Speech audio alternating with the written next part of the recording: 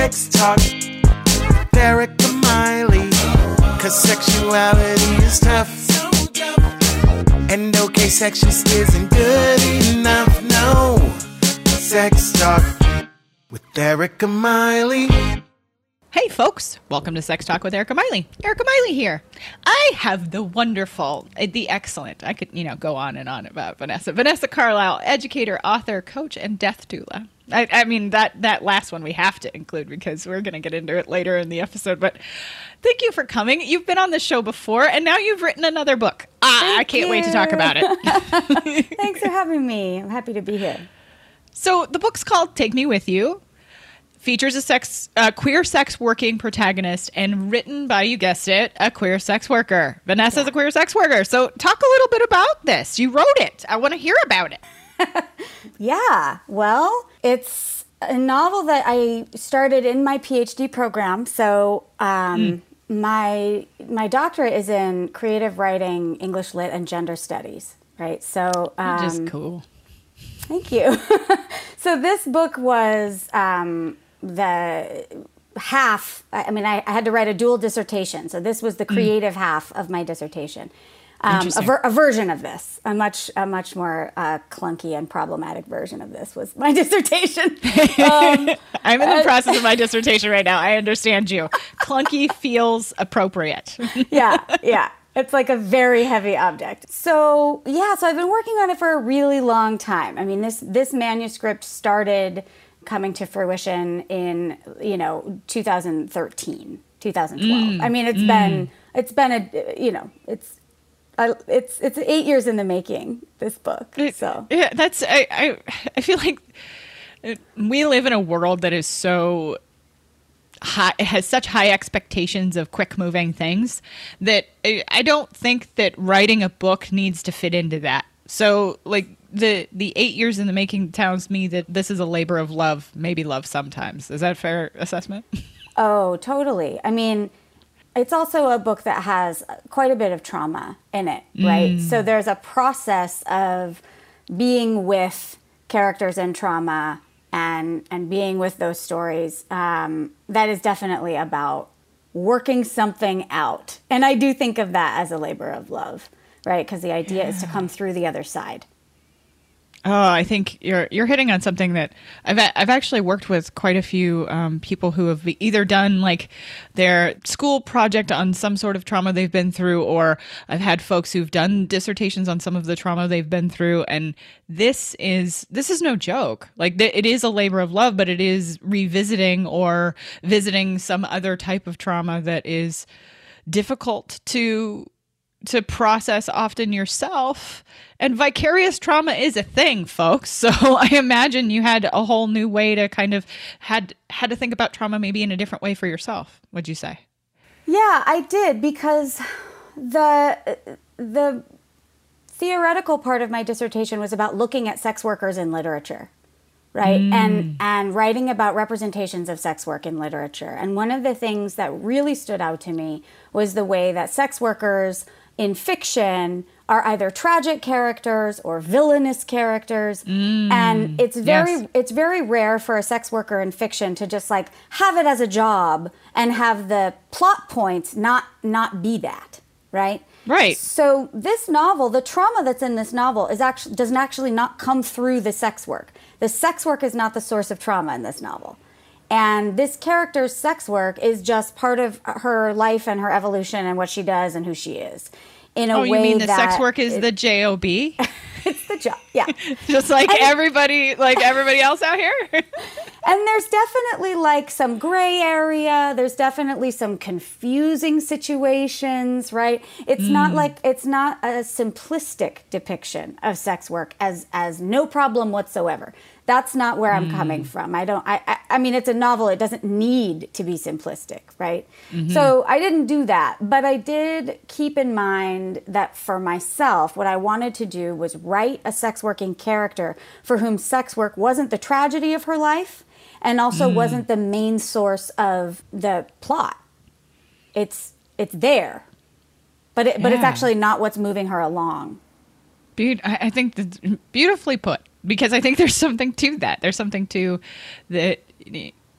regardless of the type of work, our feelings about it can be complex, nuanced, and it's not black or white. It is very much in the gray area. And I walk with women in particularly a lot, regardless of their job, through many of the experiences of either sexual harassment, patriarchy in their own jobs, regardless of the job. Right. So I think you're speaking to this gray area that exists maybe for a lot of humans generally, that we don't have to spotlight trauma in the job all the time. No. And, this character has contact with a lot of different fucked up systems. So she's, the place where she gets sort of disrespected the most obviously is when she's going to visit her loved one in prison. And so there's this scene where she's in she's trying to get into the visiting room. And for anyone who has a loved one who's locked up, we have all, if we are AFAB or women or femmes, we have this experience of they look you up and down and decide if you're too sexy to go in. Yep. And, that in and of itself is like, people who don't have that experience or don't know that happens, it doesn't occur to them that that's one of the injustices and that's one of the oppressions and that's one of the painful experiences that surround mass incarceration, that surround the injustice of incarceration. Obviously, the attention on our incarcerated people is very important. We have to keep that focus. And there is attention on that in the book too. But I think that some of these subtler, smaller experiences that don't always get a news story are things that, like, that's what fiction can do, is give those things treatment and spend some time in them. As you were talking about that, I just had a flash of a memory. This happens for the staff who work in the prison system as well. Having worked in the prison system with those who've committed sex crimes, I can tell you that as a therapist who's working in the prison and having your managers and supervisors ask you about what you're wearing, it does throw you. It throws you. But it is these little moments that you're describing of like, this is strange. And yes, we have to pay attention to the injustice of the entire system, but also, like, you're right, these smaller moments, fiction can give us a picture, as you put it, of something that maybe not everybody's familiar with. Yeah There's a scene where the main character, she's in a really difficult moment in her life, and she's quite poor at that moment.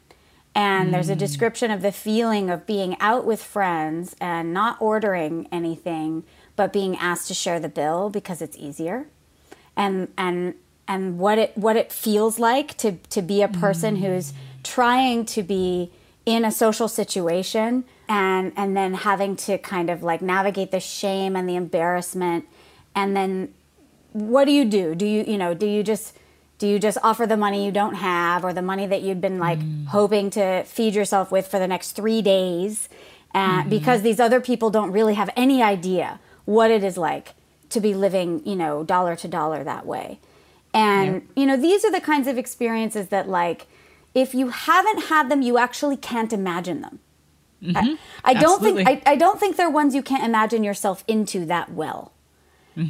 And I'm always thinking about, what that area is in fiction of, like, what am I allowed to imagine myself into that isn't my life experience as a fiction writer?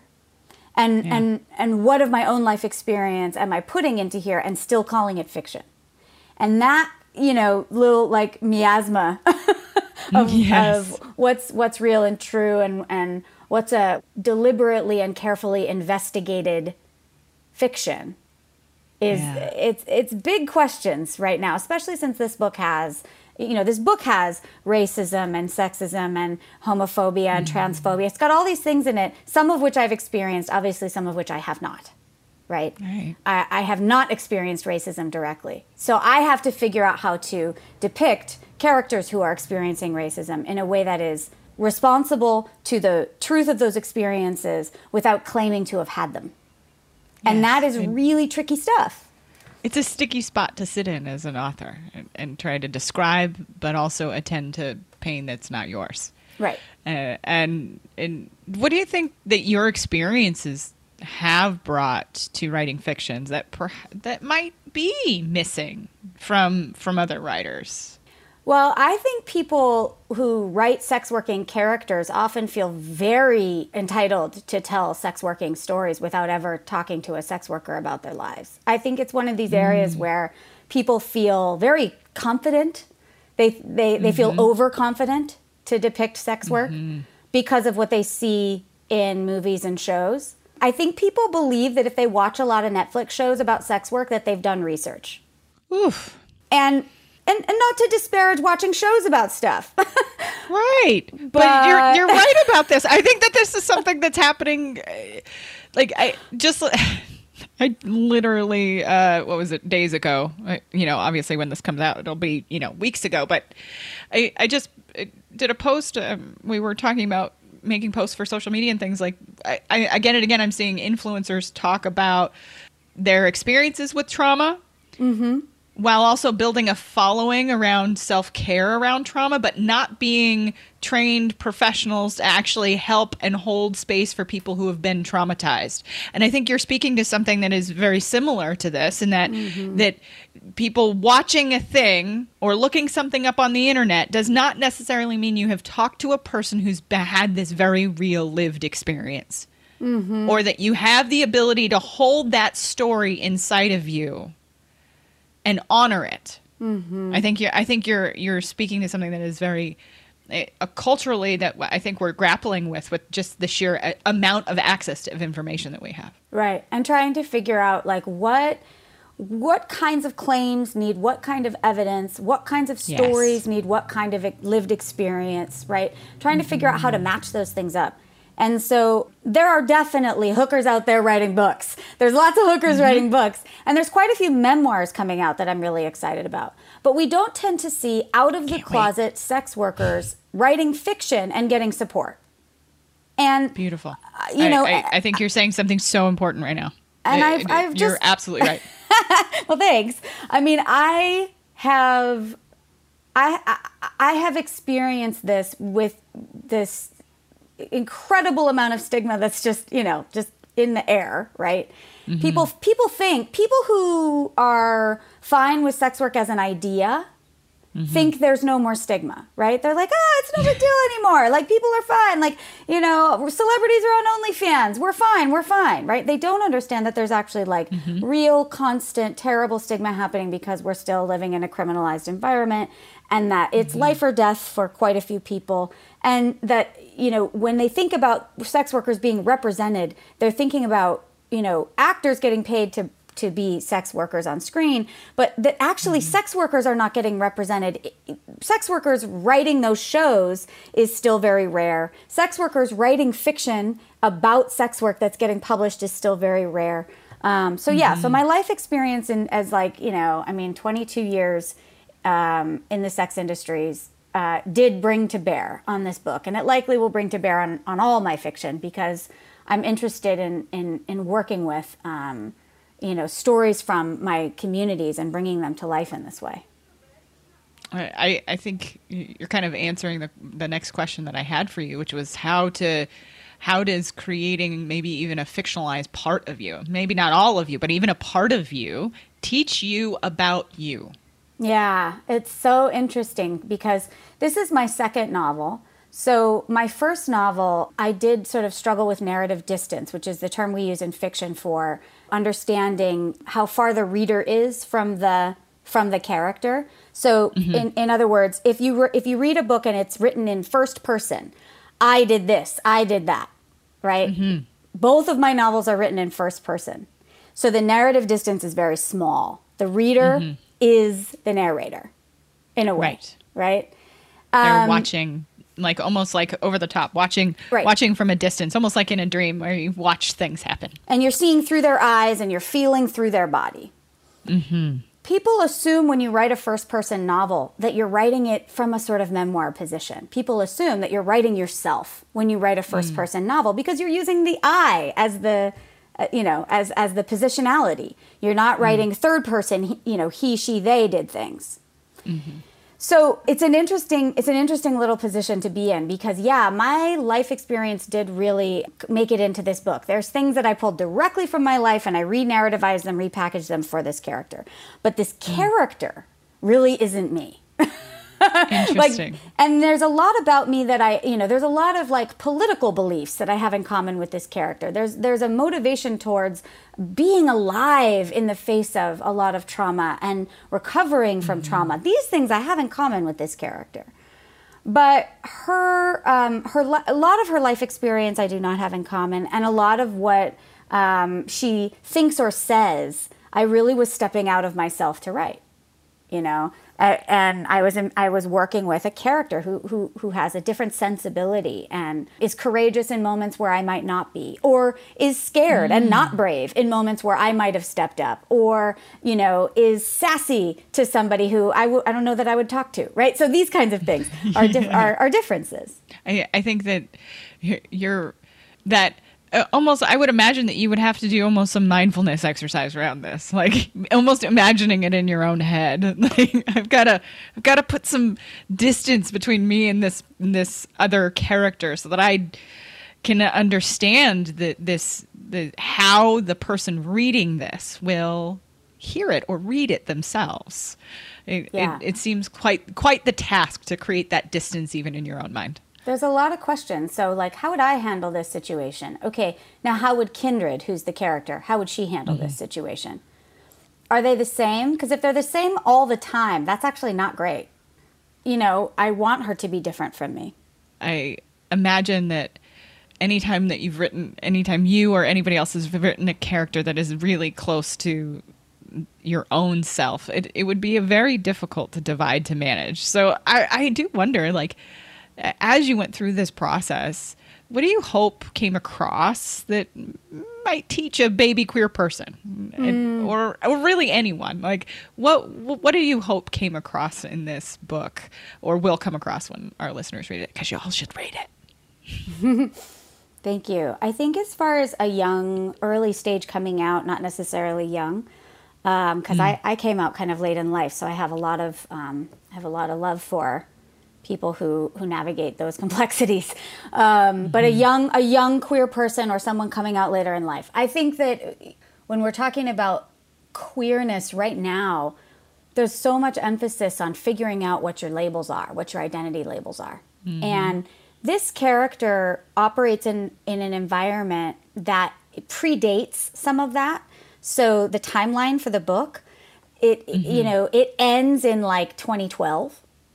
So a lot of the action is happening in like 2011, 2012. And so there definitely is language for queerness, but it's different, obviously. The whole world has changed a lot in 10 years. And the emphasis on like knowing which boxes you're checking on everything is actually a little bit different. So Kindred goes through a sense of self-discovery through her behavior. She fucks around with a lot of people and then figures out what she likes that way. And that's perfectly fine, okay wonderful way to move through, your understanding of yourself. So I guess maybe what I would want a baby queer or someone coming out now to think through is, is there a way to be authentically experiencing your own development without rushing your labels? And can that be something that you can do gently and with care towards yourself without worrying that someone else is going to think you're not queer enough or you're not whatever enough? That being authentic in your experience of your own desires or lack thereof or whatever, that being authentically engaging with people is the goal. Yes. You're speaking to a point to which so many of the folks who come into my office, myself included, because I came out much later in life as well, like this discomfort in the in-between and wanting to be done with this journey of discomfort. Right. My folks come in and I feel this so, I understand this feeling so deeply myself. Like, I want to be done with it. I want to know already. Can't I just know already? I know when we're getting down to the meat of it, when my clients are saying, fuck you, Erica, I hate you. This hurts. Yeah, this is this journey of trying to understand your own sexual interests, your own identity is one that takes time. And that time is not determined. Yeah. Yeah. I'm much more obsessed with this than the character is. The character of Kindred doesn't care. She's like, oh, you want to call me what? Oh, pans? Whatever. Like, she doesn't care. She's just like doing her thing. You know, she's following desires and trying to live. And she's not actually trying to figure out, like, do I need to call myself pansexual or bisexual? Do I need to tell people that I'm poly?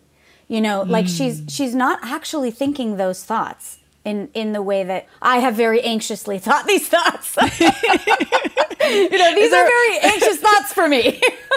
Is there a little projection in this character, just a touch? Like, I wish it was a little easier, a little less anxious about it. My first novel, I wrote a character that was way more anxious than me. And it was a very difficult experience. My second novel, I wrote a character that was a little more badass than me. And it was helpful.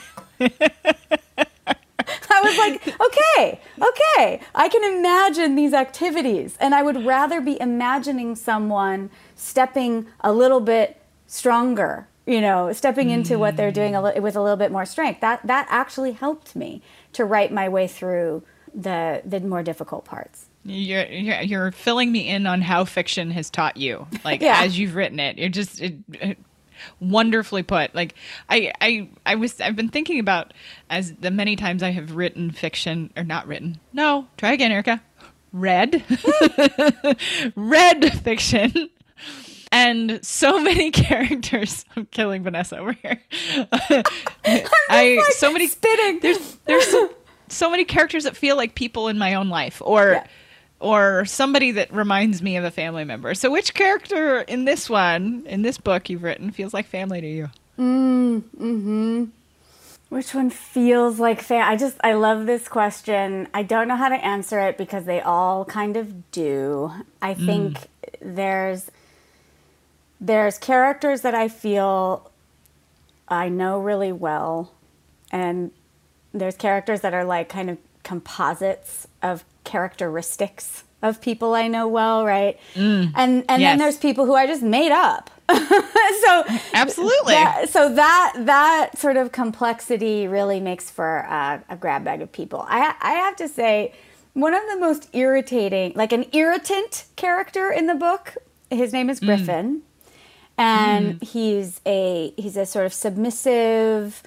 He's not very self-consciously submissive. He doesn't understand that much about kink at the beginning, but he starts to understand that that's really where he's coming from. And he's this kind of like privileged, like came from money and then kind of tries to live poor thing. And he's just this like, you know, sort of slightly annoying white boy that I really know. Oh, no. And like, as you describe this, I actually have in my past, I mean, you said Griffin already, so luckily nobody will absolutely know who this is. So like I have a Griffin in my way long past ago that actually sounds like this person. Right. So what are you doing to me? So he's no one in my family currently. But I definitely have, you know, like I pull, I mean, you know, but I just feel like, woo, I really know this guy. Like this guy who like really means well, but like fucks things up because he doesn't understand that he's a white boy doing things. Like doesn't understand that him just being in places affects the places. Oof. I have some serious memories right now. That's what we're going to talk about after we're done recording. Oh my gosh. So, speaking of vulvas, like this, I mean, the whole season's about vulvas. That's why I say speaking of vulvas. You have a death doula story for us, and I really want to make sure that we allow for enough time to tell it. So, what is this more recent experience you have to tell us? Oh, when you said that this season was, centered on vulvas, it just really, yeah, because I write queer stuff and because I'm thinking constantly about my sexuality. I'm pansexual, which, I've encountered a lot of different types of genitals. Mm-hmm. And the sense that, that the vulva just doesn't get, it's like, how do I describe this? Where and when and how are we going to feel like the vulva has gotten her due? I'm just not sure. I'm just not sure if we're ever going to feel like we've caught up with the attention, right? Anyway, so I love this story. In my work as a death doula, because I have caregiving experience. I do offer some forms of body care and especially sort of ritual bathing. And I have a person whose death I attended recently, and we were giving her a bath in her bed, a sort of sponge bath in her bed. It was a ritual with family members, right? So we were walking through saying thank you to her body and saying goodbye to her body, and it was just a beautiful experience. And I was speaking to her, telling her, I'm gonna wash your hand now. I'm gonna wash your forearm now, and making sure that I was getting consent and letting her know where we were going to be touching her. And when it came time to wash her vulva, I realized I haven't asked this person what word she uses for her own body, and so. I said, I'd like to wash your vulva if I have permission, and that's what I call it. What would you like me to call? What would you like me to call this part of your body? And she basically went like this: shrug, whatever. And I'm like, okay. So I would just say vulva, right? But the moment seemed right for like some levity, and so I said, well. A lot of people have names. Like sometimes they have a family name. My grandma used to call her Fanny. There's all these kind of different words we can use. I said, well, in our house it was privates. Privates, right? Mm-hmm. Like a soldier. And I said, can we call it something cute? And she said, yeah. I said, okay, well, I'm just gonna wash your crepe then. And it just came out of nowhere. But it was like so great. Because she likes speaking French, and so it was personal to her to call her vulva her crepe. But then it was like we were laughing, and then it was just like this very sweet, lovely moment. And it's like, politically, if you ask me, I'm going to say I'm on the side of using accurate language for body parts. Blah blah blah blah blah. I want to use the word vulva. I want people to understand the legs of the clitoris, right? La la la la. But when it comes down to like a very intimate moment with a dying person whose body is being loved and cared for like this at the end of her life. Yeah, we called her vulva her crepe, and she loved it and laughed, and it was gratifying. I do think there's room for this, though. I think you're just there has to be room for this. Yes, we in the sexuality field, of course, we want to use the words, but there's just like if we can create levity in darkness. In fear, in the unknown. What a wonderful gift you gave her. Thank you. It was for me too. It was we needed some laughter, and we got it, right? And her ability to laugh and to be present there was really remarkable. So can you talk a little bit about, like, just so that folks know, this story is wonderful, but what a death doula does? Yeah, sure. So death doula work is currently in its sort of infancy as a field as far as being regulated or, so not all death doulas do the same things. I'm a NEDA proficient, NEDA, National End of Life Doula Association. I'm a NEDA proficient doula, which means I've taken a, test, and I've done a training course and all these kinds of things. A lot of doulas volunteer in hospice for a while in order to kind of get a feel for being with the dying. So a doula does non-medical support for families, for the dying, for their families, for their loved ones. If you know, we use the word family very loosely. Whoever your frontline people are for your end of life, a doula is there to support. And it can be anything from, you know, respite care, like I'm going to sit bedside with your dying person while you go take a break and run to the grocery store, or, you know, smoke a joint in your car, or whatever it is you need to do.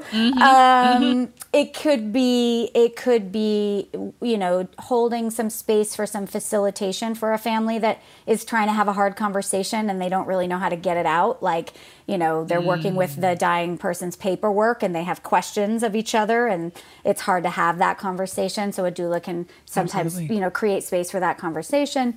So body care, also creating environments. So for people who are lucky enough to die at home, you have a lot of control over the environment, and a doula can help with creating sensual experiences for the person who is dying that are pleasant and calming at the end of life. A doula keeps their eye out for, you know, where's the light? Where's the sounds? What, you know, where's the bed in the room? That kind of thing.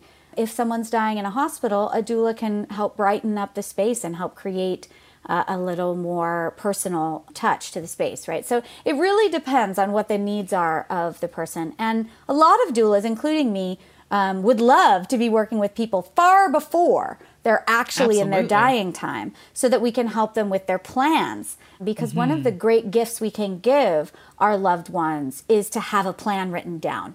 A lot of the difficulty that happens at end of life happens because people don't know their loved one's wishes, or they disagree with a family member about what to do.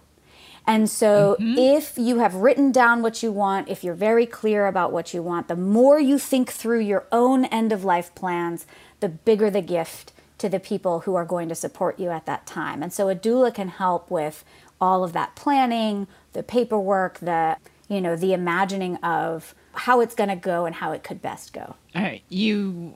I remember when we were deciding the best plans we could make when my son was born, and the option of having a doula present for birth was there. And to me, having what you're talking about, having somebody who's the advocate for you as you go through this path at the beginning of life and at the end of life, makes a ton of fucking sense, Vanessa. Like what you just described, I was like, why is this not something that every single one of us have access to? Right. I mean, people have been taking care of their dying since people. So it's kind of stunning what we've been able to accomplish in divorcing ourselves from death, actually. Yeah. When I think about the fact that every single person dies, how could we possibly have created a culture where nobody knows how to deal with it? Yeah. That's amazing, actually. Horrifying. Absolutely. but quite large in its scope, right? And we've given medical professionals the burden of handling feelings at the end of life, which isn't awesome for them. Absolutely. They're trying to maintain all of the things that a medical professional is trying to maintain, while also potentially not having the training to be able to emotionally support either the family or the person who is walking through that journey to death. Like, right. Expecting the medical professional who might be attending 25 other people or more in that day. Right. Allowing some tradition and ritual and pleasure at the end of life. And that's what a wonderful gift that would be. That's totally the crossover, little crossover place for me. Like, I'm a sex worker. I mean, I'm a writer and, I'm a teacher and all these things. But, like, I've been a sex worker a long time. And transitioning into death work, at first I thought, how am I going to explain this to anybody? Are they going to understand that, to me, this is an extension of work I already do? Yes, it's new information for me. I learned a lot in my program. I trained with Going with Grace, and I learned a lot. But at the same time, I was gratified to feel like, oh, all my years of touching bodies and being with bodies in altered states or big feelings, because people bring their big feelings to their hookers. Like being able to be present with humans in transition, humans in in crisis, humans in loneliness. How many clients have I had who are widows or recently divorced, who just need touch, right? All of these things. I've dealt with grief in the body, what it looks like. Okay, that's actually great prep for being someone who can be present for a family system or a family of choice system at the end of life.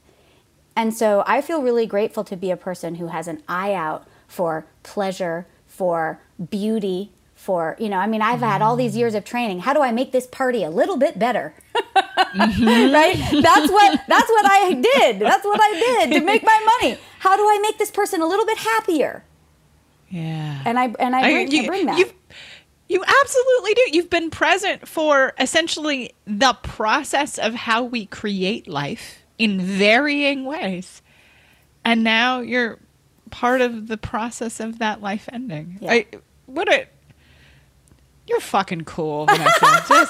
You're just fucking cool. So how do people find you in the world? Oh, thank you. I'm going to take that into my day. That one, I'm going to take that one like right on in and take it into my day. Thank you, Eric. That's just so good. It's so good. So cool. Yeah, okay. So I'm actually really easy to find. My website is vanessacarlisle.com. My book is called Take Me With You, and it's published by Running Wild Press. It's available on the Amazon, and although I would much prefer that you order it through your local indie bookstore. I've got that on the show notes, because if we can not give Jeff Bezos some money, I'm about that. Oh, I would. Yeah, but if you're a Kindle person, I understand you. That's right. Mm-hmm. And I'm on Instagram at Vanessa Carlisle. I'm on Twitter at @VCarlisle. And let's see, I have a writing course called Writing with Your Whole Body. It's a short course. It's $25, and it's on Pulp Public School. If you want to write with me, get a writing practice going with me. And I do love being a guest speaker in your college class. I love being a coach for whatever your situation is with your sexuality or your writing, or if you're doing end of life, if you're facing end of life. I'm here for those things. So I'm rather easy to find, and I hope to hear from people. Awesome. I so appreciate you coming on the show again and sharing all of this with us. And folks, go find everything Vanessa does and buy it all. And everything that she has will be in the show notes. And thanks for sticking around to the end, folks. We'll see you next time. Bye.